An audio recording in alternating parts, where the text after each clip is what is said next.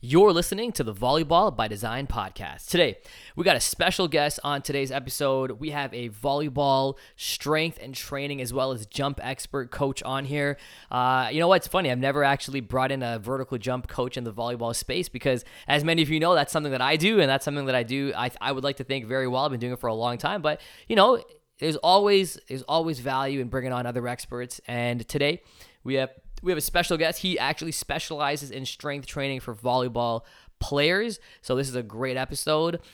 This is one where he gave a ton of information. He was talking really fast and dishing out a lot of great value. So take your time and listen to this episode. I also did my best to recap a lot of things he said because Reid is so passionate. There's so much value in his experience, and he wanted to make sure that he gave you guys as much as possible so that you could take it back to your team and start increasing the strength and vertical jump of your players. So this is one where you're going to want to take some notes and dial in some time to listen to. All right. So this is an episode you don't want to miss. Stay tuned. Hi, I'm Coach Brian Singh, and after a number of years coaching competitive volleyball and as the head coach of the biggest college in Canada, I've become obsessed with helping coaches improve their knowledge and skills of the game by teaching them how to coach efficiently and effectively to ultimately reach their volleyball goals. I created the Volleyball by Design podcast to give you simple, actionable, step-by-step strategies so you can get clarity and apply what you learn right away. This is the Volleyball by Design podcast. What's up, ladies and gentlemen? Welcome to episode 142 of the Volleyball by Design podcast. How is everyone doing out there today? Another week of volleyball. Couple updates. If many of you probably heard in the preamble, doors to Digital Volleyball Academy are opening, or rather not opening, but open. So if you're listening to this before March 9th of 2023, doors are open to Digital Volleyball Academy. So if you're a coach, which I'm sure you heard in the preamble, I can't wait to get a chance to work with you inside DVA. Like I mentioned, DVA is my, it's special to me. We have hundreds and hundreds of coaches that are inside DVA that have gone through DVA. So if you're a coach that is willing to invest in yourself and take your coaching to another level that you didn't even know was possible, I can't wait to work with you inside DVA.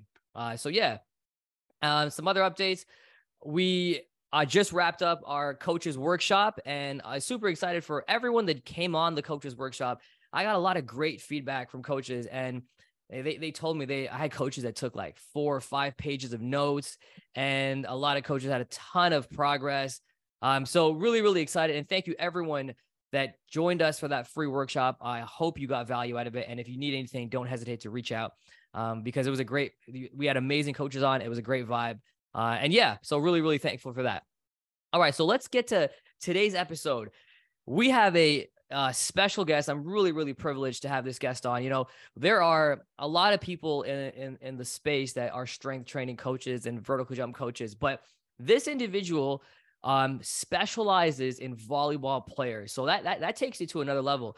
And for volleyball coaches out there, this is going to be a great episode for you. So if you're driving, you're going to want to come back. If you're not driving, you're going to want to make sure you take some notes because we're going to dial in to figure out how you can teach your athletes, how to jump higher, how to swing harder, how to prevent injuries and all these great things we're going to talk about. So I'm super excited to welcome on Reid Hall to the pod. Reid, what's going on, man? Hey, and thanks for having me, Brian. Really excited to be here and, to expand some of my knowledge to these hungry coaches that are wanting to learn. But yeah, I'm excited to be here and share any knowledge or experiences that I've had. I mean, my specialty is helping volleyball players jump higher and gain strength intelligently by working smarter instead of just harder. And I think that's a direction that, a common theme that you can always work harder and harder. And that was me when I was younger. I was constantly working harder, but I was working myself to the ground to the point that I was having injuries, right? So I was motivated, I was disciplined, I'm just going in the wrong direction. So I really like helping educate people on be able to train in a more intentional and direct path, to jump higher, safer, and to get stronger more safely, right? No, man, I absolutely love it. All right, well, really quickly, you want to take a few minutes and just let our listeners know, a little bit of your background, who you are, what you do, and things like that? Go ahead. So yeah, I'm just a pretty big volleyball nerd in general, but I played the game. So a lot of my experiences came from actually playing. So when I was in high school, I was the short, skinny kid that didn't jump very high. So like not ideal. And I played beach volleyball and indoor volleyball. And I was like a really insecure athlete. Like I look at the taller athletes, I'm like, oh man, I'm short. I don't got any bounce. Like I got nothing here. But things started to transform for me when I met an actual strength coach, right? So this one period of a year changed everything for me. So in 1 year, I gained 8 inches on my spike touch, and it was through gaining consistent small weekly improvements. We ended up getting to represent our country at the U18 World Championships for beach volleyball, where we finished 4th in the world. And that was really eye-opening for me because in the semifinals, we played against Poland. And you might know these names. We played against Kubiak, who was like the captain of the Polish national team, and Bartman. And we lost them in a very tight match. But we were like little kids playing against these grown men, absolutely hammering balls. And I was like, man, there's a big gap between where I am and their physicality. So I kept kind of chipping away, getting a little bit stronger, a little bit faster. And as I got stronger, I noticed the way I viewed the game changed. Because then when I saw the taller athletes on the other side, I was like, I'm going to be faster than you. I'm going to jump higher than you. So I felt like the strength and conditioning really gave me a competitive advantage. And if I never did that, I would have never been able to play on our national team. And I was always kind of an outlier because I'm the short little dude. So that's what first made me fall in love with the physical training, was getting the opportunity to better myself. But I stopped playing with our national team or at the professional level like 12 years ago. And all I've done since then is train volleyball players. So about 7 years ago, we opened a facility called the Athlete Matrix, where we've been training a lot of our top national team volleyball players down to youth athletes. And just recently this year, I've now transitioned my things over into Burlington. But this past year was a crazy year because one of the athletes I've trained for the past 5 years, Sophie Bukovic, she finished second place this year at the World Championships. And her story is super inspiring. I don't know if you want to get into that now, but 2 years ago, not in the national team, no beach partner, not competing, just training. We're just getting after training. And then what happened after the Olympics, some of the beach teams split up and she got an opportunity to play with like another athlete that played in the past Olympics, Brandy. Within 4 tournaments of playing together, they're in the finals of the World Championships in a position to become number 1. So for her, I thought it was such an inspiring story of strength and conditioning because she never knew what the future was going to hold. So she just kept her foot on the gas and bettering herself. And when the opportunity came, she was ready. So I would say that's more or less my background. I train volleyball players 6 days a week, both online and in a location in Burlington. So I feel like I'm pretty nerdy with it, with the strength and conditioning. And I hope to give some deeper insights as we get through here. No, man, I love it. And I could tell, I could hear the passion in your voice. I see, I could tell that this is what you do and you're invested in, and I love it. So let's dial in. And that's actually a really cool story. I didn't know that. I've seen this success from Sophie, and I was like, wow, that's pretty cool to hear, the background and things like that. So that's nice. All right, let's dial into some vertical jump stuff. So this is interesting for me because I've actually never had a vertical jump coach on here because, as many of our listeners know, that's what I've done for years. So, but I'm excited to get to, talk to another vertical jump specialist and hear your insight on what coaches can do to start getting their athletes to jump higher. So this is kind of more of an open-ended question. And with that, I want to give you the floor. So really quickly, just, how can coaches start getting their athletes to jump higher? That's okay. I'm gonna let you take over. I think the first thing you have to do as a coach is you got to assess the context of the situation. Okay. So some teams are playing volleyball like 4 or 5 days a week, right? So what is volleyball? Every time you play volleyball, it's essentially a high volume plyometric workout and a stop and go type of sport, right? So it's a lot of repetitive jumping, right? So one of the things I see coaches do is they're like, oh, I want my athletes to jump higher, so I need them jumping more. But the problem is they're already exposed to that stimulus so frequently in practice that you start exposing that stimulus to them again outside of practice. And they're not going to jump higher because you're already overworking that one stimulus. So when it comes to jumping higher, you got to think, okay, are they busy with volleyball? Okay, if they're super busy with volleyball, then we need to focus more on getting them stronger and developing more power through like the lifting based exercise they're doing, depending on their age.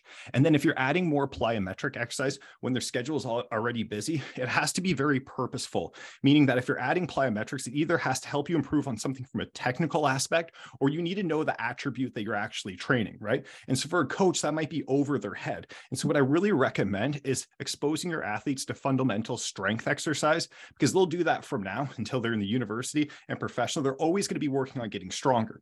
But now if it comes to an athlete and, volleyball, they're only playing volleyball like twice a week. So that's pretty low volume, right? So then you can start sprinkling in more volleyball specific things or more jumping based things. And you're okay because you have balance within your week. So whenever it comes to training, I like to look at these 4 categories, right? There's strength training, there's jump technique, there's increasing your power output, and there's training so that you're healthy and injury free, right? So those are 4 different buckets. So you just want to make sure you're allocating your energy according to those different buckets. Say that again. Sorry, I missed that. Strength training, jump So technique. strength, like your athletes need to get stronger, right? If you want them to jump higher, they need to get technically better at jumping. Number 3 is they need to increase their power output, so their ability to apply force quickly. And then the 4th one is we need to train our athletes, 1, to try to prevent injuries now, but to develop a body that can withstand the rigorous stress of volleyball when it gets busier coming up. So the way I like to explain it as a coach is like, your athletes jumping higher. Well, I can get athletes to jump higher by just getting stronger. We didn't even do anything volleyball specific. So that's why I'm saying you need to assess the context, because the way that you'll train your athletes are a little bit different. But at the end of the day, if you're going to jump higher, it's because you made small weekly improvements. So whatever exercise you're doing, you kind of just want, like, how can I be a little bit better at this exercise? Maybe I got to hold it a little bit longer, or maybe I have to use a little lighter weight or heavier weight, or maybe I have to move the weight faster, right? So as long as you have good exercise, you're not doing too many of them, and we're tracking our results, but we're making consistent small weekly improvements. What people don't understand, more is not better, better is better. And if you're doing something better, that means, instead of doing 7 push-ups last week, you're doing 8 this week. Instead of doing, 9 single leg squats to the bench, well, this week I had better control. So it's really that like small, consistent weekly improvements that really snowball and build up, right? So can I just interrupt for one sec? You brought up a good point. Volleyball itself is repetitive. So let's say, for example, that you're doing, before we dive into these 4 categories, if you are going, let's say 3-4 times a week on court practice, what would that in itself, you said, has a lot of plyo work and things like that built into the volleyball sport. What would a strength training schedule look like? Forget what they're actually doing, but what let's talk schedule. So if they're playing volleyball 3 to 4 times per week, that's considered like a moderate schedule, like moderate to busy. It's not like busy. So I would recommend doing work on your strength and power development 3 days a week, right? And the goal of these workouts, like if your goal is to jump higher, be more powerful, and to hit harder, then you need to make sure you're training things that can do that. One, increasing your strength will do that, and things to train your power, right? But for both of those things, it doesn't mean you have to do a ton of repetitions, a ton of volume, a ton of sets, because that's what breaks you down and makes you feel excessively sore the next day. So the busier volleyball is, like 3 to 4 days a week, your training has to allocate strength, power development, but don't do as much as the extra stuff, because that's the stuff that's going to break you down. So when I work with like university teams, right, they're playing like 6 days a week. The starters are still doing 2 physical workouts per week. Non-stars are doing 3 physical workouts per week. And every other day they're doing a 15-minute routine to take care of their body. One might be biased towards like ankle, knee, and hip health. And another one might be biased towards, thoracic mobility and shoulder health. So although they're doing things very frequently, it's a balanced approach to training. And what about twice a week? Volleyball twice a week? Yeah, volleyball twice a week. Depending on their age, like if they're like younger, like under 15, like you really only need to be doing 2 to 3 workouts per week. If you're older, that's a good time to be doing like 4 workouts per week and really progressing things. And not all your workouts should be like a 10 out of 10 difficulty. You got to cycle the intensity, right? So maybe you have 2 workouts per week that are at 8 and 9, or like an 8 or 9 out of 10 difficulty, another 2 that are like a 7 out of 10, right? So you got to fluctuate the intensities and kind of like balance out the week so that the pieces fit in properly. Okay, no, I like that. So I like the university schedule. So the university guys that are practicing like 5 to 6 times a week, or at least getting some kind of volleyball, let's just say 5 days a week. You're going two strength training workouts, 2 strength training workouts. And then we're doing every day 15 minutes of injury prevention and rehabilitation. Yeah, it's what we call like body care type of exercise. So for instance, stuff to like just work on their mobility or strengthening weak points like your glutes or your rotator cuff. Yeah. So more of the minor stuff, but it's important for especially the really busy volleyball players. So 2 strength training, a 15-minute injury every day. And then was it one more thing? Yeah, the non-starters we would do 3 days a week, because they get more days off, because if they're resting on the days where the starters are competing, or it's just a little less intensive, right? No, absolutely. Okay, perfect. All right, I got the schedule. Sorry, I cut you off earlier. So let's talk about your 4 attributes here. We'll start off with strength training. Let's talk about how we train strength training for volleyball players. Yeah. And so the first thing I think is important to understand about getting stronger is you'll find a lot of athletes by like not even just by simply getting stronger jump higher, but some do not. But what strength training does, getting stronger will increase the capacity of how much higher you could jump if we improve on the other categories, right? And now when it comes to strength training, I'm more talking about like lower body stuff right now for the time being. So you got to understand you have both bilateral exercise. So that's exercise where you use 2 feet at a time. That'd be like a back squat, a front squat, a deadlift. And then you have unilateral exercise where you use one leg at a time. I really recommend you have the equal, like pretty equal amount between bilateral exercise and single leg exercise. So for instance, if one day a week, the athlete's back squatting on one day, well, that other day, they should be doing a single leg squat, a split squat, right? If you have them trap bar deadlifting on another day, have them do like a single leg posterior chain exercise on the other day, right? And then what I recommend with their strength exercise is about every 5 weeks or so, you want to rotate out the strength exercise and add some new ones in there. And the most important thing when it comes to strength is making small weekly improvements. But here's a framework. So this is really important to understand because when you're playing volleyball and you're getting stronger, your question is, should I increase the weight this day on this day or not? And it's kind of hard to decide. So here's what happens, right? So say I was at your practice last night and you just jumped me like twice as much as I normally did. I'm exhausted the next day. My knees sore, right? So that next day when I work out, I might not be able to increase. But here's the framework you want to do. You want to do warm-up sets until you build up to the weight that you did last week, okay? If you get to the weight you did last week and at the end of the set, you're like, oh, I got 2 or more good repetitions left in the tank, like I could do 2 or more good ones, that's an indication to make a small increase in weight or maybe add a rep depending on what you're doing. But what often happens, you'll build up the weight you did last week and still a grind, it's still tough. Well, that week, maybe you don't increase, you stay at the same weight, but try to move the weight faster. Or there's going to be another day where you're having a bad day. It just doesn't feel good. And you're better off doing that set. Oh, I felt bad. Reduce the weight and focus on moving it faster. So what happens with volleyball players and gaining strength when they're playing volleyball, you can't say, oh, I want you to increase by this amount every week because the weeks are so variable based on how recovered you are. So at the end of the day, you're trying to make small weekly improvements, but you want frameworks to make good decisions. But if you have appropriate balance between exercise with 2 legs at a time and single leg exercise, they're going to be both developing like the strength. I'm getting a lot stronger, but also the strength and stability that you need with the single leg exercise as well. Perfect. Okay, so I like the differentiation between the bilateral and the unilateral stuff, the 2 legs and 1 leg at a time. I really like that the weight is not, I like what you said. It's not just here's the plan and here's what we're going to do. It's universal for everyone. And which is what a lot of people go online and find, like, follow this workout plan and stick to the schedule and it'll be great. No, I love what you said because it depends, and I love the, if you're at a point in your training, so at the end of the week and you're lifting the current weight and you have 2 or more left in the tank that you think you can do, then that's an indication to increase the weight. But if it's like, if you're struggling still when you're finishing that set, then you may want to, keep that weight until you can do that a little bit better, the following week. And then in addition to the fact that you might be exhausted based on how much working out you're doing to keep, so it's the point there that I think I like is the weight is dependent on the athlete and it's dependent on this, and every athlete's going to be different, but how you gauge it is if they had the ability to do 2 or more of of that set, that's an indication that, we could increase that weight. Let's talk in general here. Let's go exercises. What are some of the bilateral exercises that are important for volleyball players? And then what are some of the unilaterally exercises that are important for volleyball players? Yeah. So, and I mean, like it has to be individualized further to the athlete, but the common bilateral exercises are the best are either different back squatting or front squatting variations, right? So you could do a deeper, slower with heavier weight. You could use lighter weight, smaller range of motion. You could add bands on there. So back squats, front squats, trap bar deadlifts. If you don't have a trap bar, then doing like a rack pull, like a barbell rack pull, a barbell hip thrust. So those would be your big bilateral exercise where you're able to load up quite a bit more. So you can either do it heavier for strength or you can do it lighter for speed and power, but those would be your big one.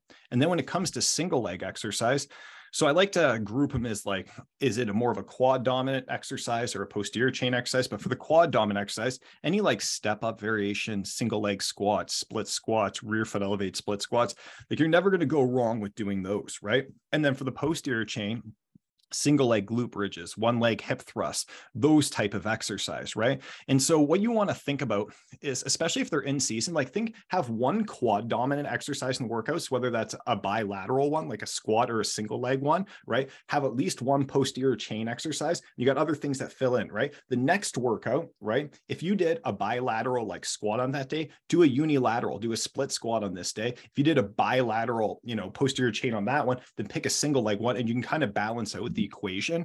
What I think a lot of people make mistakes is when they think they're going to jump higher, they're going to do more. So they add multiple, like a ton of different dominant exercise in that one workout. But what they don't understand is when you're increasing your strength or power, we're using low reps. We're doing long rest periods. We're maximum intent every rep. As soon as you get too fatigued, you're no longer working on that stimulus anymore. And then when you keep doing those other exercise, it's just aiding into, feeling sore or broken down, right? You brought up a good point, and I think I want to talk about that. The posterior chain. Not many people know what that is. And in terms of volleyball strength training, it is super important that you know what that is. Can you explain what that is and why it's so important and how we got to train it? Yeah. So our posterior chain is kind of like the muscle groups that run on the backside of our body. So if you think like, your calves, your hamstrings, your butt, into your back, it's the backside of your body, right? And it's extremely important, right? Our glutes are like our biggest, most powerful muscle group in our body. If we want to jump higher, then we probably want to train our glutes, right? Our hamstrings, glutes, all that area is super important for preventing injuries like ACLs, right? So it needs to be trained well. Like you really want to think that the amount of stuff that you're doing for like your quadriceps or like the front of your body, you're doing like a similar amount, if not the same amount for the back of your body, which we call your posterior chain, right? So your posterior chain is important to get stronger, both for like injury prevention, because volleyball is a really volatile sport of a lot of arm swings. So we need to keep like our back, our glute strong. It's for performance, so sprinting faster, jumping higher. And it's also for like posture related things, right? Volleyball is weird. We sit all day, right, at a desk, like a lot of these kids, right? They sit all day, they're excessively tight, their glutes aren't firing, and then they go and try and be really explosive, right? We need to be training those muscle groups regularly so everything just kind of functions well, right? Yeah, no, absolutely. I love it. And it's such an important point, like to make sure that's in your programming. So in terms of wrapping up the strength training portion here, basically we have the bilateral, the unilateral. So bilateral is 2 legs at a time. Unilateral is 1 leg at a time. I really like the every 5 weeks, change your exercises up a little bit. I love that's so important. Don't do the same thing for like an entire season. And without a doubt, your body needs to hit things at different angles and different, just different exercises. The increasing the weight we talked about, and once you can do 2 or more reps, that's an indication that, 2 or more reps that you have left in the tank. The very last end of your rep range that you're doing for your set. That might be an indication to increase it. Then we had some examples of bilateral. So the back squatting, the front squatting, trap bar deadlifts, barbell hip thrusts. Those are really good ones. Unilaterally, we have the step up. So step up variations, single leg squats, split squats. Anything else for the unilateral one? I might have missed one. Single leg squats, split squats. Yeah. Step up, single leg RDLs. There's 1 leg hip thrust, glute bridge marches. There's all kinds of ones you can stick in there. I also like doing a lot of single leg isometric exercise where you're holding a fixed position. So you're in like a lunge position, you're just holding that position, right? Or you're in a wall sit, you go into a single leg wall sit. I love that stuff. Since we're talking to coaches, I've now been training volleyball players for 13 years. I've never seen a volleyball player ever in my life get injured while doing an isometric exercise. You cannot go wrong with making the athletes hold fixed positions. One, they might hate you because they're really hard, but 2, it's going to offer them a lot of benefit, and there's like 0 risk of getting hurt. So the value in the exercise is really high. And that would be like single legs, like wall sits, lunge iso holds, regular wall sits. You could do like a single leg glute bridge hold, right? Different holds that you can do for your calves and things like that. I think isometric exercise are one thing that's too overlooked in a volleyball player's training. I like that. I didn't realize that's a really great point. 13 years, no one's gotten injured. So coaches, yeah, absolutely. No, I love that. Okay, let's move on to some jump technique. What do you got to say about that? Oh, yeah, actually, first of all, before I continue, did you have anything else you wanted to add to that strength training section? No, when it comes to strength training, just like anything, start with easier, more foundational things and progress, evolve things over time, right? Start with higher value exercise where you can improve without getting hurt, and then layer on the complexity as the athletes develop. But I think that probably most people are already be understanding of that. Right. No, good point. No, absolutely. Okay, let's talk about jump technique. What do you got for that? Yeah. So the first thing is like, people are like, Reid, like people often ask me like, Reid, I want to jump higher. How fast can I add inches to my jump? I'm like, well, the most inches you're going to gain over your whole career is because just growth and maturation, like genetics, you're growing, maturing, but it's just getting way stronger, more powerful. That's how you add your most inches. But if you want to add the quickest inches, it's by getting technically better at your approach, mechanics, and jumping higher, right? So one of the things is like people do a lot of things in the weight room, and I'm getting stronger, I'm getting more physical, and it doesn't necessarily translate on the court to me approaching faster and jumping higher, because there's other limitations with your approach and your mechanics. Maybe you're constantly leaving too early on your approach, right? Maybe you're slowing down, maybe you're changing directions in your approach, right? So I think developing the actual technical skill of good approach and jump mechanics is really, really important. And there's a few things I like to see from volleyball players, and I'm sure you've talked about this a million times. One, depending on what position they're playing, making sure they're leaving late, or at least forcing themselves to accelerate in the ball, right? That allows them to move very intentionally, right? Number two, that second last step, which is your penultimate stride, that step really helps accelerate your body. And that's a step that a lot of volleyball players have difficulty with it. Like you'll see it slow, it's not very big, or they're slowing down too early. And then the third thing is your arm drive, the actual power of your arm drive. So when I jumping, it's the swing of my arm drive and the fact that that's got to lead my hips and the timing of it. Those three areas. So leaving late on your approach and making sure you're accelerating, making sure that second last step called your penultimate stride is fast, big, and is properly align your body. And the third one is having a really powerful arm drive. Those three things I think are really critical. I mean, you can get like super nerdy into the biomechanics of this stuff, but those three areas I think are pretty critical. Couldn't agree more. Yeah, I'll talk about them. Absolutely. I like, and I've never said this before, but this is interesting, leaving a little bit later so it forces you to accelerate on the ball, right? I mean, obviously you don't want to be early, because then you're going to swing under the ball, and then you're not going to maximize your jump and all that stuff. So it just intentionally leaving a little bit later. That's really cool. I've never thought about that way. Can I expand on that too? Because I've got like someone, okay, so here's what I guess this would be, this is more when I envision a high school volleyball player that wants to get a lot better. They play club and all this stuff, right? And so what happens is they're approaching to hit a ball in practice, and they're always leaving a little late and a little slow, and it's a little tentative, right? And that's what they're always doing. And the problem is it's really hard to improve by doing that, because all your mistakes that you're making on the side of being tentative.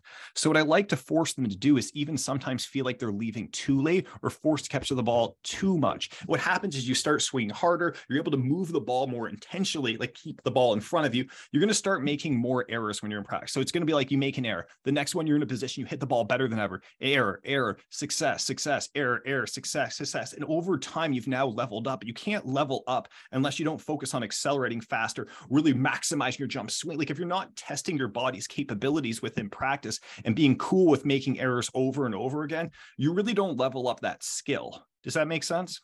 Yeah, no, 100%. And I want to touch on something like you said earlier, changing direction. We want to avoid changing direction, because when you change direction, you change speed and you're not able to accelerate and all that stuff. And so that's one of the big problems about leaving early on your approach, right? So if you leave early on your approach and your setter leaves you too far inside or too far off the net, now you have to slow down and change direction. So for me, like I set all through until believe this, I switched to an outside hitter in my third year university. But for me, always, because I'm a short dude, I always took pride on leaving way after the ball, and I could, like the set was left way inside, I would catch up to it and I create my own seams because the blockers weren't able to adjust, but I'm still able to get in the ideal location. The setter set me the ball way off the net. I'm waiting. Just one powerful step, I can keep it in front of me. I can put the ball away. So as a smaller player, you have to utilize your energy more. Like it has to be even better, right? So you have to wait longer, make sure you're aligning your body properly, not slowing down. I have to max jump when I'm in rally every single time as high as I can. Where the Goonie guy that's 6'8", he can get away with jumping 50%, right? How tall are you? I'm 6'1", but I round up to 6'1". But are you really? Yeah, that's pretty good. By the way, that is undersized for the men's game.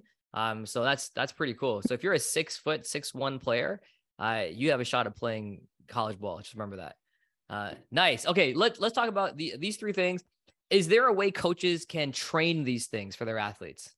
Are we talking like jump technique for that? Yeah, the jump technique. Yeah. Is there a way to train these? Absolutely. Well, I think the big thing first is the coaches actually just learning and understanding this, like what the body positions look like. For instance, like the idea that when I'm approaching, my torso is supposed to be very tall instead of falling forward, right? So what happens is coaches see like NFL combine, they watch the athletes doing these counter movement jumps, their torso way forward and using all these extra, and like, oh, that's how my athletes jump higher. Where volleyball approach and jump is a very unique thing that you're doing. It's different than jumping in a lot of other sports. So understanding the approach footwork, understanding which steps are supposed to be bigger. The other thing is also, especially in indoor, the angles that you plant your feet. The angles that you plant your feet determine the trajectory of your jump. And I can get really nerdy with this, but also positions your torso so you're more open to the court on what swings you're going to attack on. Like if you ever watch a jump server or someone hitting a big set, you're going to see their feet facing very far forward, and they're creating a lot of horizontal distance, meaning they're jumping into the court. So your feet are forward, you can have that forward translation. But when you're a left side, right, you got to plant on sharper angles because you now need to kind of decelerate and like transition into your jump, but it has to be more vertical. You can't go as far forward, and we'd have our torso open. So understanding the footwork, right? Understanding my foot position when I plant and how it affects my body. And then number 3, the arm drive, the sequencing of the arm drive and what that looks like. So I think the first layer as coaches is just getting educated on what those positions look like. Because when then you know what they look like, you know, you can start to casually give your athlete some subtle feedback, right? Another thing is like, when you're approaching to hit a ball in your approach, it's a very, very complex skill. I think it's one of the most complex skills in any sports. Like it's kind of like I'm dunking an alley-oop in basketball every time I'm attacking a ball, right?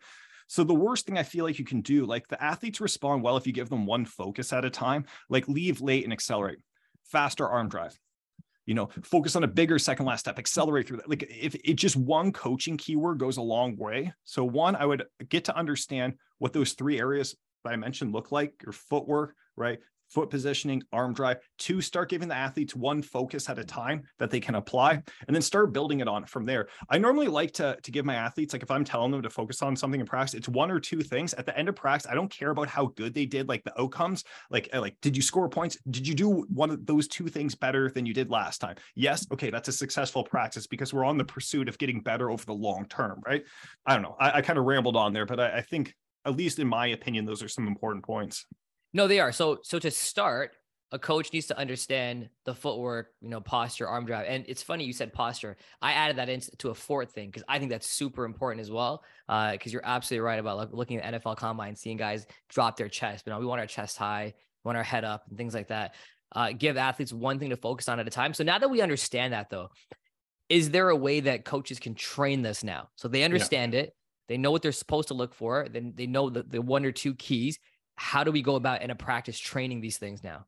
Yeah, so I include things. I think like your warm up is when you start including some of these patterning things, because whenever it comes to improving a pattern, like your approach pattern, your arm drive, you need the stimulus regularly. It needs to be consistent, but you don't need a lot of it at any given time.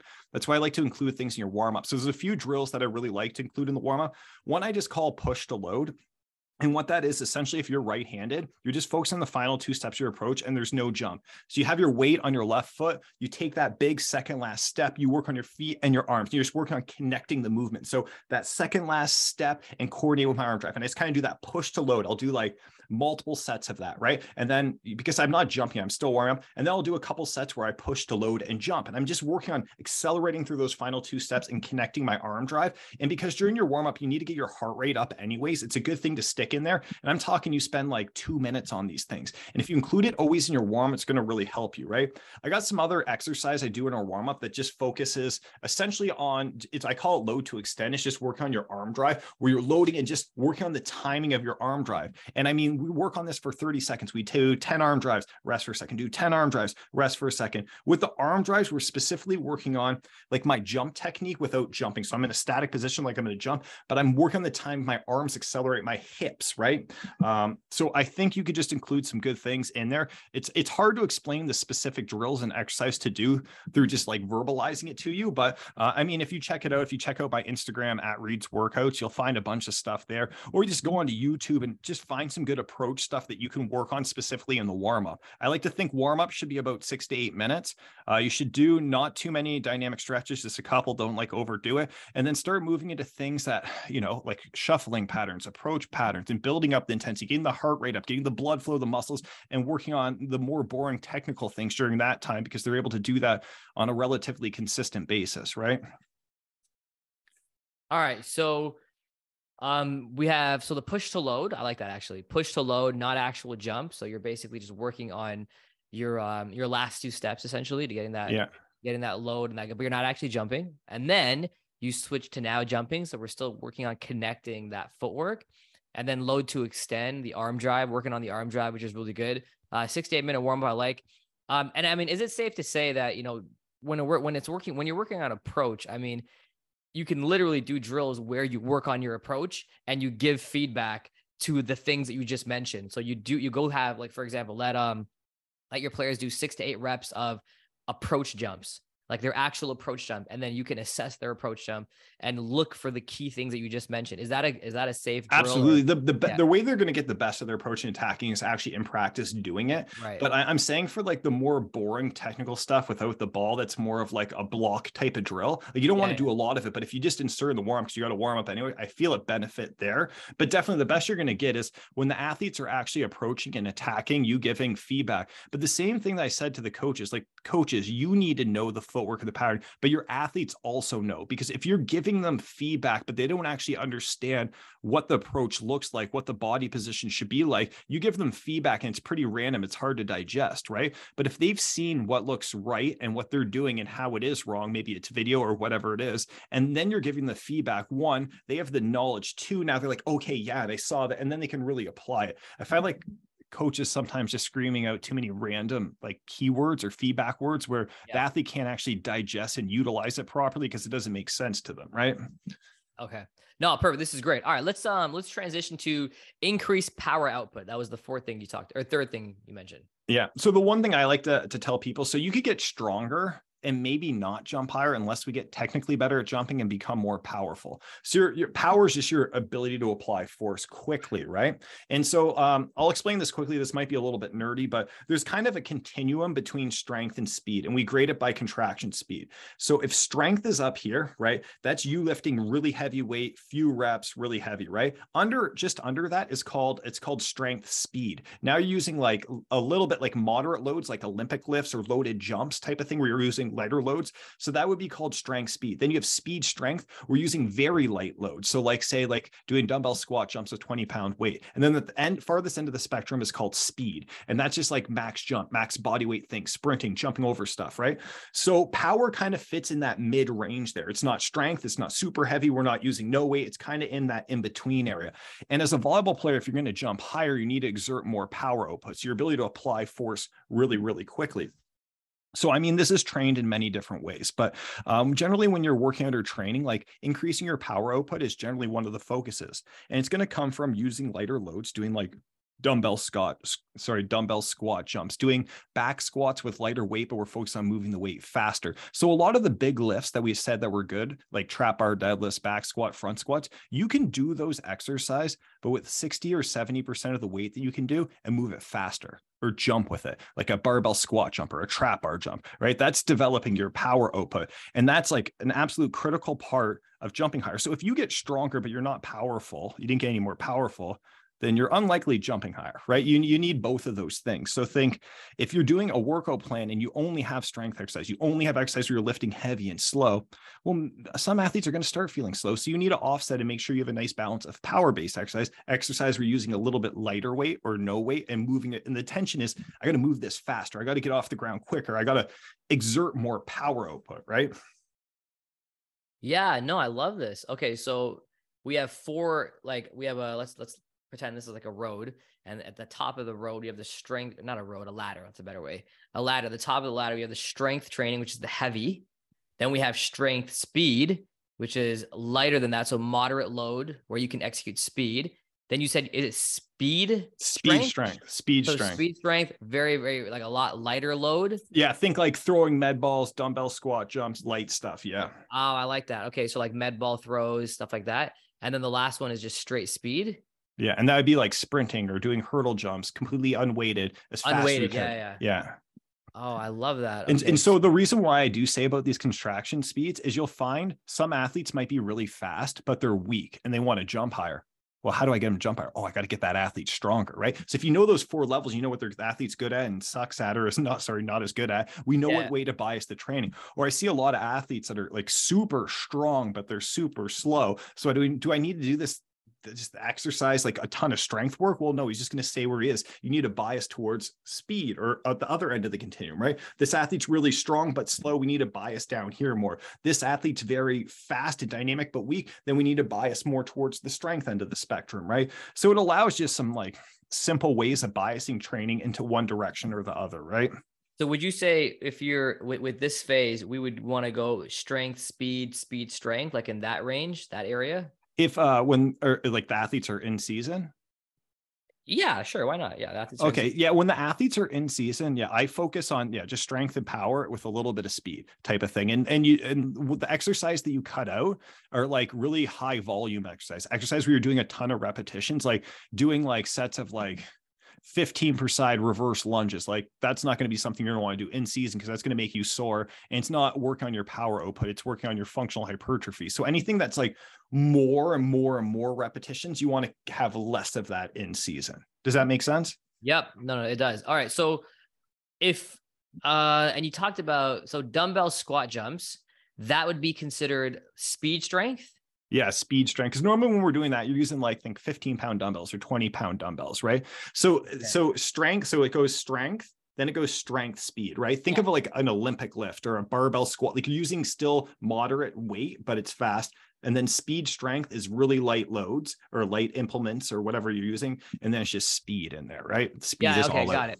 So based on the beginning, when we talked about the strength training stuff, like the bilateral, unilateral, all that stuff, that can be coupled with strength or strength speed, right? Yeah. UK. So think of a lunge variation, right? I could do a lunge super heavy and slow. That's strength. I could do a lunge where it's like lighter weight and move really fast in the way, or I could do a lunge with no weight and I can jump with it. And you've hit all different aspects of the continuum there, right? I love that. So, oh man, I don't want to jump over the thing here, but okay. So if I'm in season, now let's scratch that. Let's say, actually, no, in season, what do we say we're doing? 2 to 3 times a week? Okay, fine. Yeah. If I'm in season and let's say I'm doing 2 strength training workouts a week. So would I have specific days where I focus on strength and specific days where I focus on like speed strength or strength speed? That's a really good question. So the way I would do it in season is I'd make both workouts. If they're just 2 workouts, you want to make them both full body workouts, and you want to include strength and power in the same workout. Let me give you an example workout. Okay. I'm just going to, want me to make up an in-season workout? Yeah, let's do it. Yeah. So this would be good because they could write it out. Okay. So what level, university level are we talking here? Let's say like 17, 18U, because I think majority of our coaches are 17, 18U-ish. Okay. 17, 18U. I'm assuming they've been doing a little bit of training at this point, but if you have 2 workouts per week, right? The first workout, maybe my big exercise I'm going to do is a back squat. Okay. A back squat or a front squat, like adapt that to the athlete. Okay. A back squat or a front squat. I'm going to do 3 sets of 5 reps with a weight I could do 7 times. So I'm going to leave 2 reps in the tank. I'm working on my strength, but I'm not completely exhausting myself. Right. And then in the next block, maybe paired with my back squat, maybe I'll either pair it with a dumbbell squat jump. So that's my power attribute, or I would pair it with a shoulder health exercise because they need to rest. So that's a good time to do like a rotator cuff exercise when you're resting from your squats, right? The next block, I'm going to choose a more posterior chain exercise because I did a back squat or a front squat. So, I think that's more squat dominant. Let's get something like a single leg RDL or a dumbbell RDL. And maybe we're going to perform that with a powerful concentric phase. So powerful on the way up. And then we're going to pair that with an upper body exercise. Maybe we're doing a half kneeling shoulder press or a landmine press. And then the last block of exercise, do maybe like a lateral lunge. So something that's outside of our body, and a core exercise. So we did only 6 exercise there, had some strength. It had some power, right? I could do my back squat heavier for strength. I could do it lighter for power, but it was very balanced. And I didn't do a lot of extra stuff, right? And then the next workout, because I did a back squat that first workout, maybe I'll do a hang clean, like something posterior chain or a trap bar deadlift, right? You do that trap bar deadlift for strength or for power, right? And when I'm doing my trap bar deadlift, maybe I'm going to pair it with either a jump, something explosive, or I'll pair it with a shoulder health exercise like T's and Y's, right? That next block, since I did a posterior chain dominant exercise in the first one, maybe the next one I'm going to do a single leg exercise like a single leg squat or a split squat, right? And in the first workout, I had a bilateral exercise, and now I have a unilateral exercise. And at the end, maybe I do another ankle foot stability exercise, a core exercise, or like a pulling based exercise, right?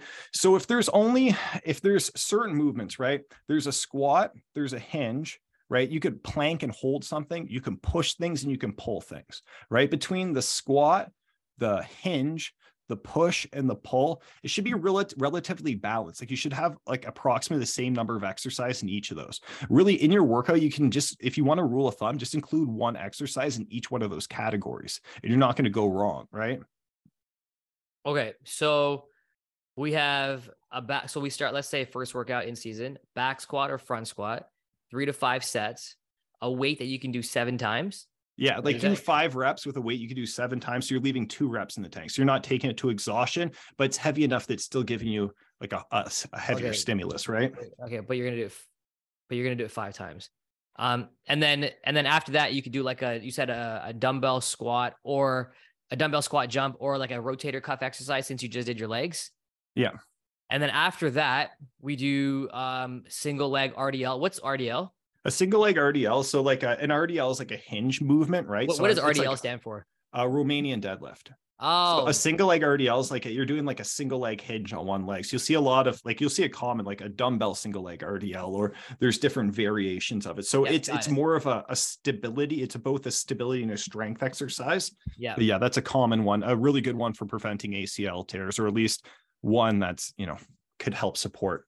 Right. And then after you do that, you can couple that with a half kneeling shoulder press or something like that, you said? Yeah. So you're going to probably want some sort of pushing exercise. So a half kneeling shoulder press.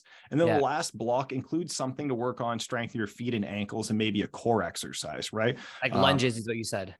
Yeah. So like a foot ankle exercise that you could do would be like a single leg, like a calf raise or a soleus raise or a tibialis raise, or just stabilizing on one leg. Right. And then, you could pair that with a core exercise or maybe a pulling exercise. We haven't done a pulling exercise in this one. Maybe we're going to do like a half kneeling lat pull down or a seated row. Right. So once again, in your workout, you can't go wrong if you choose a squat pattern. That could be a squat or a lunge, a hinge pattern, right? A hinging pattern where you're hinging at your hips, and a push and a pull, and maybe toss in a core. If you have that, you're doing pretty well, right? And so that's what I tried to pick one of those exercises in each of those categories. Got it. No, that's really good. I like that. Okay, so yeah, we're hitting all 4 categories. We're being mindful of the strength, speed, strength, and this is really good. Okay, let's actually before we go into that. What if you have coaches who are working with players that they don't have strength training time per se, so they can only do it at the beginning of practice? Not a lot of they don't have access to a gym full of equipments with dumbbells and Olympic bars and things like that. How can coaches still give themselves a good workout to increase power output as well as strength training with limited resources? So do you know that most NBA basketball teams, the players work out on the same days they play? They work out often. They'll sometimes work out at like 9 a.m. and then their game's at 7 p.m. And you're like, what the heck? Why are you doing that? Like, that doesn't make sense. But it's actually, there's something called post-activation potentiation. And so what this is if you do a workout, right, or you do a lift, right, it's either a heavy strength exercise or a moderate weight, but you're doing for fast and powerful, but you're not taking it to exhaustion. You're actually, you're feeling more powerful. You're feeling more charged up. So if you just work on your strength and power through a few exercises, what you normally feel is you can warm up right away. You're able to tap into more muscle fibers and you can jump higher. So this post-activation potentiation is actually something that's been studied and proven. And so that's after like a period of time after doing a heavy strength exercise or a power exercise, you're temporarily able to increase your power output. So that's why you see some athletes will do like a heavy squat, they'll rest, and then they'll do some sort of jump. It's because they're using that post-activation potentiation. Now, if you're going to do this before practice, don't think you need to work out for a really long time, but pick a few exercises to do. So do like your most important ones, whether it's a back squat, a front squat, maybe it's an Olympic lift. So do that beforehand, and say you're going to do I'll do four sets of 3 reps, anywhere between 3 to 5 reps with a weight that I might be able to do 5, 6, or 7 times. So you're leaving anywhere between 1 to 3 reps in the tank, right? You're working on those attributes, but you're not taking it to exhaustion, right? Like 3 exercises is enough that you can do beforehand. And once again, before workout, you're going to want to stay away from doing like really high volume lunges, like a lot of repetitions, right? Because that's what's going to fatigue you. That's going to break you down. Because if I'm just working on the heavier lifts or the power lifts, my body's not getting fatigued. It's getting charged up. And once you're starting to get fatigued, that means you did too much, because we don't want you to be exhausted for practice. We want you to use that as a performance enhancing. Like your workout before practice can be enhance your performance instead of fatigue you. Does that make sense? Yep. And what happens when players don't have access to weights, like an Olympic bar or barbell, like dumbbell, and then the only time they can strength train is at practice or at home, quote unquote. So how do athletes work with that? So so when I was young and I was traveling, playing beach volleyball on our national team, I would always just have my one red resistance band. And a lot of my workouts were just me and that red resistance band. Man, do I love that band. We did a lot of good work together. There's a lot of things that you can do, but if you only have your body weight, think about like isometric holds. So like a single leg wall sit or like a lunge iso hold. So there's all kinds of like holds that you could do, or do like a single leg squat, do like different glute bridge variations, push-up variations. You got no weight, so get on the ground and do some T's and Y's isometric holds. Like you can still do core exercise, making sure there's a ton of things you can do to strengthen your ankles and feet. So there's a lot of things to do. You just need to find the best exercise that you can do. You're not going to get as much of a strength stimulus as you can with lifting heavier weight. But what I think as an athlete is you always do the best you can do with what you have and what you can do, right? We're always just trying to make the best out of every situation, because rarely situations are ideal to begin with, right? Yeah, no, absolutely. I love that. And one thing I used to do with our teams is have them bring a medicine ball to practice, so they can do a lot of things with the medicine ball, and that was as far as we went. Okay, no, this is great. All right, man. Last one. Let's talk about injury prevention and develop the body. That was your 4th one. Okay, awesome. So injury prevention, I really like this. So I just want to talk about so there's a lot of overuse injuries that happen in volleyball. So whether that's your knees or your shoulders. So I want to explain to coaches, I think this is important for them to understand. It's not too complicated where most knee injuries come from, like overuse injuries in practice. Here's what happens. We all have a threshold, okay? And this threshold is how many jumps I can do in one day, or how many jumps I can do per week. And if I stay under that threshold, my knees are going to be a lot less broken down, a lot hurt. But it doesn't matter who you are in the world. If you surpass that threshold where you're doing more jumps, more arm swings, need the strength and structural tolerance with, you're going to start feeling pain. You're going to be sore. So one part of your training has to be increasing what I call your work capacity. And that's your ability to do more jumping and do more arm swings with less breakdown your body. Does that make sense? So what we want to do is increase that threshold so it's higher. So this is what I see with a lot of coaches. They make their athletes jump 200 times in practice, and they didn't realize they made them jump 200 times per practice. That athlete's threshold is about 140 before they start getting patella pain. And then they're, the next day their knees are swollen. So one of the most important things for preventing injuries is just getting way stronger. Because as you get stronger, your body can tolerate these hard landings, hard landings, the hard, sharp change direction movement, the really heavy arm swings, and having to decelerate your shoulder. So getting stronger everywhere is important. Also just finding some points in time, like ideally in your off season, to do things that work on developing your work capacity. And that is where you might do some more volume, more repetitions, more things like that, like finding times a year where you can allocate those things. But common weak points for volleyball players, like we want to be doing things for our rotator cuff. So making sure we're doing things for a rotator cuff, things for our upper back. Those are 2 like really important things. I think doing things to strengthen our glutes and our hamstrings, and then also things to strengthen our foot and our ankle. Those are common parts that I think get missed in a lot of players' training. And those are the things that can kind of help protect your body, because those are things like we want to think about volleyball.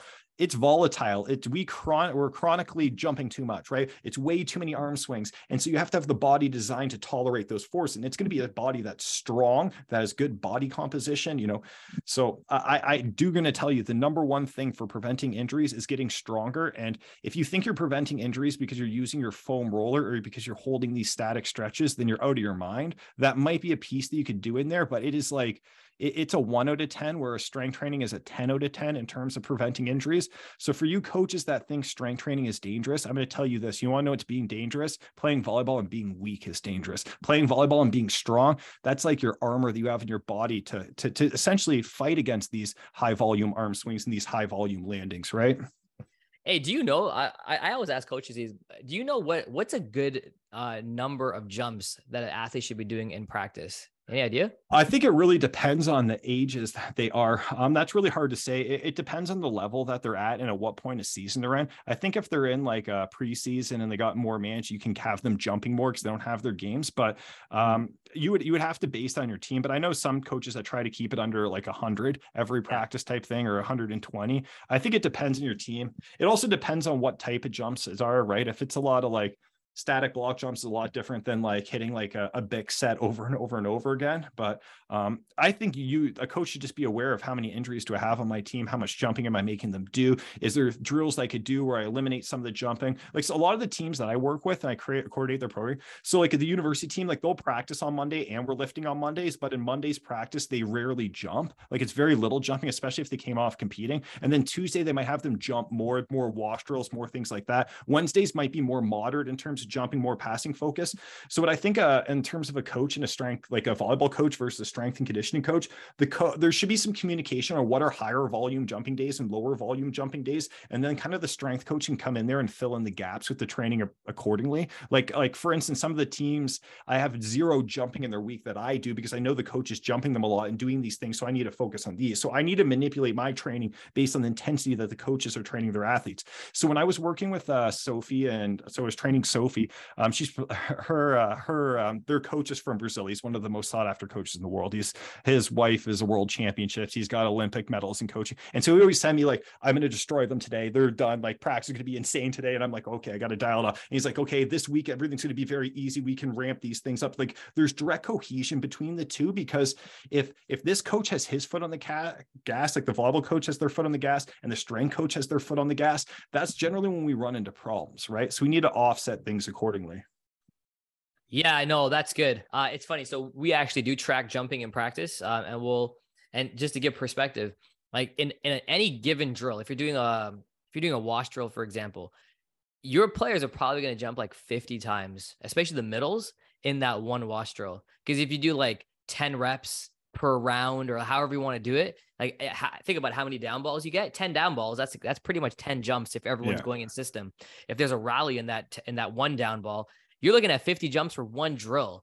Not to mention you scrimmage in practice, you do other things. So 100 jumps, you can easily get to 100 jumps without realizing it. Yeah. And I want to say is you might not necessarily have to stay under 100. I just think the jumps accumulate, and it's just more like being mindful of it. Like if it's like, you don't have to say, oh man, we did 101 today, we're in trouble, but it's like, I'm at least thinking and managing it. And I'm not just inserting high volume jumping drills throughout the whole practice, right? You kind of space it out. All right. So let's just do a quick recap, because there was a lot of things we talked about. And then if I missed anything, Reid, just you can let me know at the end here. So basically we talked about, so we divide up into 4 different categories. We talked about strength training, jump technique, power output, and injury prevention and developing the body. And we started off by talking a lot about the strength training. So we broke out strength training into the bilateral and unilateral movements, bilateral being 2 legs at a time, unilateral being 1 leg at a time. And I liked it when you talked about every 5 weeks, change your exercises. And then we mentioned that if you're going twice a week practice, you could probably do 2 to 3 times a week strength training. Older athletes could probably do 3 to 4.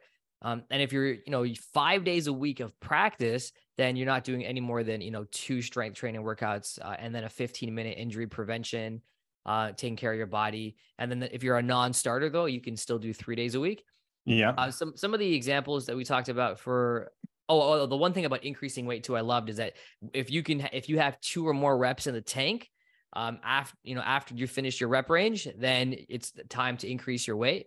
Can I compliment on that one? When I say 2 reps in the tank, you could change that to 1 rep in the tank or 3 reps in the tank. It's my way of getting them to understand the intensity that they're working on. Got it. Yeah. You know what I mean? So like some people say, oh, I want you to do this at a 7 out of 10 difficulty. They're like, what's that? Or it's like, I want you to use 85% your 1 rep max. It's like, I don't know. I don't got my calculator on me, coach. That's a really good point. When you say like, I got 1 rep in the tank or 2 reps in the tank, that communication between coach and athlete gets to really understand where they're at, right? Because if the athlete's going to 0 reps in the tank every set, this athlete's going to fade into the workout and be fatigued really early and not get all the training stimulus that we want. Yeah, no, exactly. And then in terms of the bilateral, we had you have your back squat, your front squat, your trap bar deadlift, your barbell hip thrust. So that's your again your two-legged workouts, and we have your unilateral, so one step. So Yeah. there's a lot of different step-up variations you can do: single leg squats, split squats, one leg hip thrust, single leg isometric exercises. And you did mention that last year, 13 years, no one's got injured for you doing isometric exercises, so definitely do that. And then we talked about the posterior chain. So for those of you that didn't know, that those are muscle groups that run along the back. So your glute, your calves, your hamstrings, things like that. Um, and yeah, and the overall ideal of this whole thing was, you got to make a decision based on your situation. So depending on who you are as an athlete and what your situation is, that's going to determine how far you push yourself, and which has been like kind of the theme of this entire interview. Then we transitioned to jump technique. So we talked about 3, and we added in a 4th at the end there. So leaving late to accelerate to the ball. So you want to make sure we're accelerating to the ball. So don't be changing directions. You're one linear motion, accelerate to the ball. The second thing was your second last step. So your penultimate step, which is your second last step. We want it big and we want it fast. The third thing we talked about was arm drive. And then the last thing was posture, staying tall, don't dropping your chest and things like that. And then in terms of training it, we talked about the fact that coaches need to understand what it looks like. What does the footwork look like? Making sure that your athletes are staying tall and their arm drive is there. Giving athletes one key thing to focus on at a time that was really good advice. And then how to train it, warming up. That's how you train patterns, push to load. So not actually jumping, but just pushing to that load position. And then you can, and then make sure you look at their arm drive as well when we're doing that. And then a couple sets where you're pushing to load and then jump. And then we had the load to extend where we're working on the arm drive. And again, this is no longer than 6 to 8 minutes. So that's a really good way of working with your jump technique. And then we transition to power output. So your ability to apply force quickly. That's what power output is. And then we had the 4 stages. We had the strength stage, which is like the heavy lifting. Then we had the strength speed, which is more moderate to load, and moderate load, and we're thinking of more speed. Then we had the very light load, which is speed strength. And then we had the last one, which is just speed, which is no weight at all. And we're always in the strength, speed, strength kind of phase. That'd be a good place to be if you're doing strength training as well. Using lighter loads, like things like dumbbell squats, 60 to 70% of your weight, of the weight of your RM, move it faster, jump with it, things like that. In season, Reid gave us a really cool in season example of what a workout would look like. So like start off with your back squat, front squat, 3 to 5 sets, things you can do 7 times. Dumbbell squats, and you kind of mix the back squat and the front squat with either a dumbbell squat jump or a rotator cuff exercise. Then we had our single leg RDL, your Romanian deadlift, really focusing on power on the way up. And then you can couple that with a half kneeling shoulder press. And then the last one, we have your lateral lunge. You can do like calf raises or core exercises and things like that.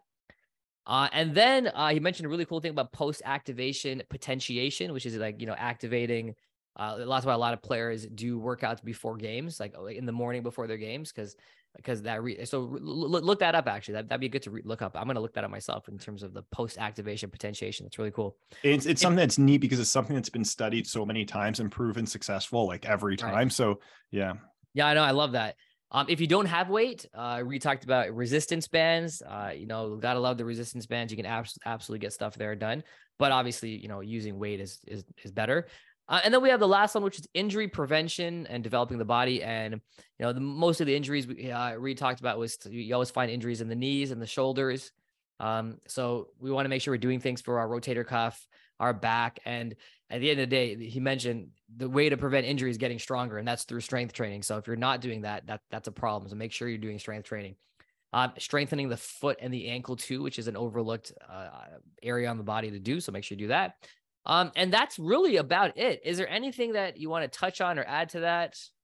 I think that's about it. I think that's a good synopsis of things. I mean, you can go on for this stuff forever, but I hope this is at least helpful for many of the coaches out there. And if not, if you have any questions or anything, you can always just send me a message. You can find me at Reid's Workout. So at my first name, REIDS, and then workouts.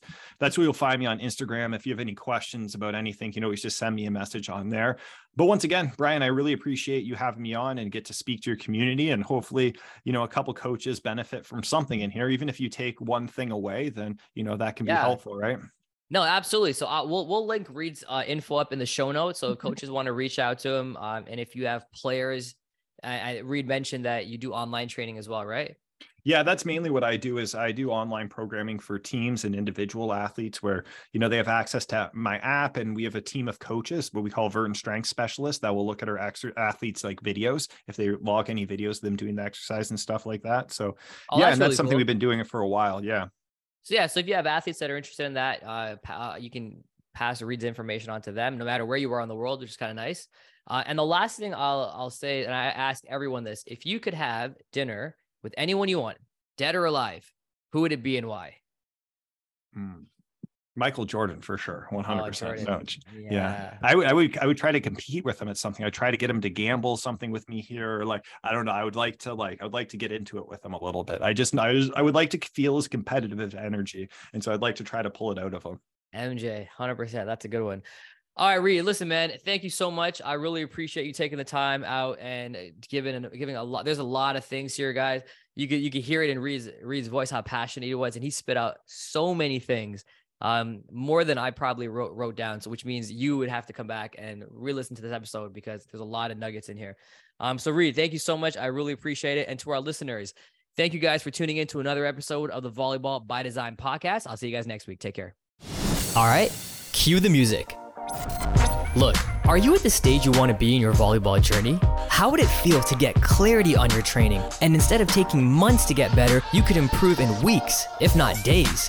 When I was a young coach and player, I felt this way all the time. The truth is, after I got some great advice on how to be efficient, my learning curve grew exponentially. Let me show you how to be more efficient and effective in this game. I invite you to check out CoachBtraining.com for more resources that you can use to take your game to the next level. I look forward to helping you reach your volleyball goals.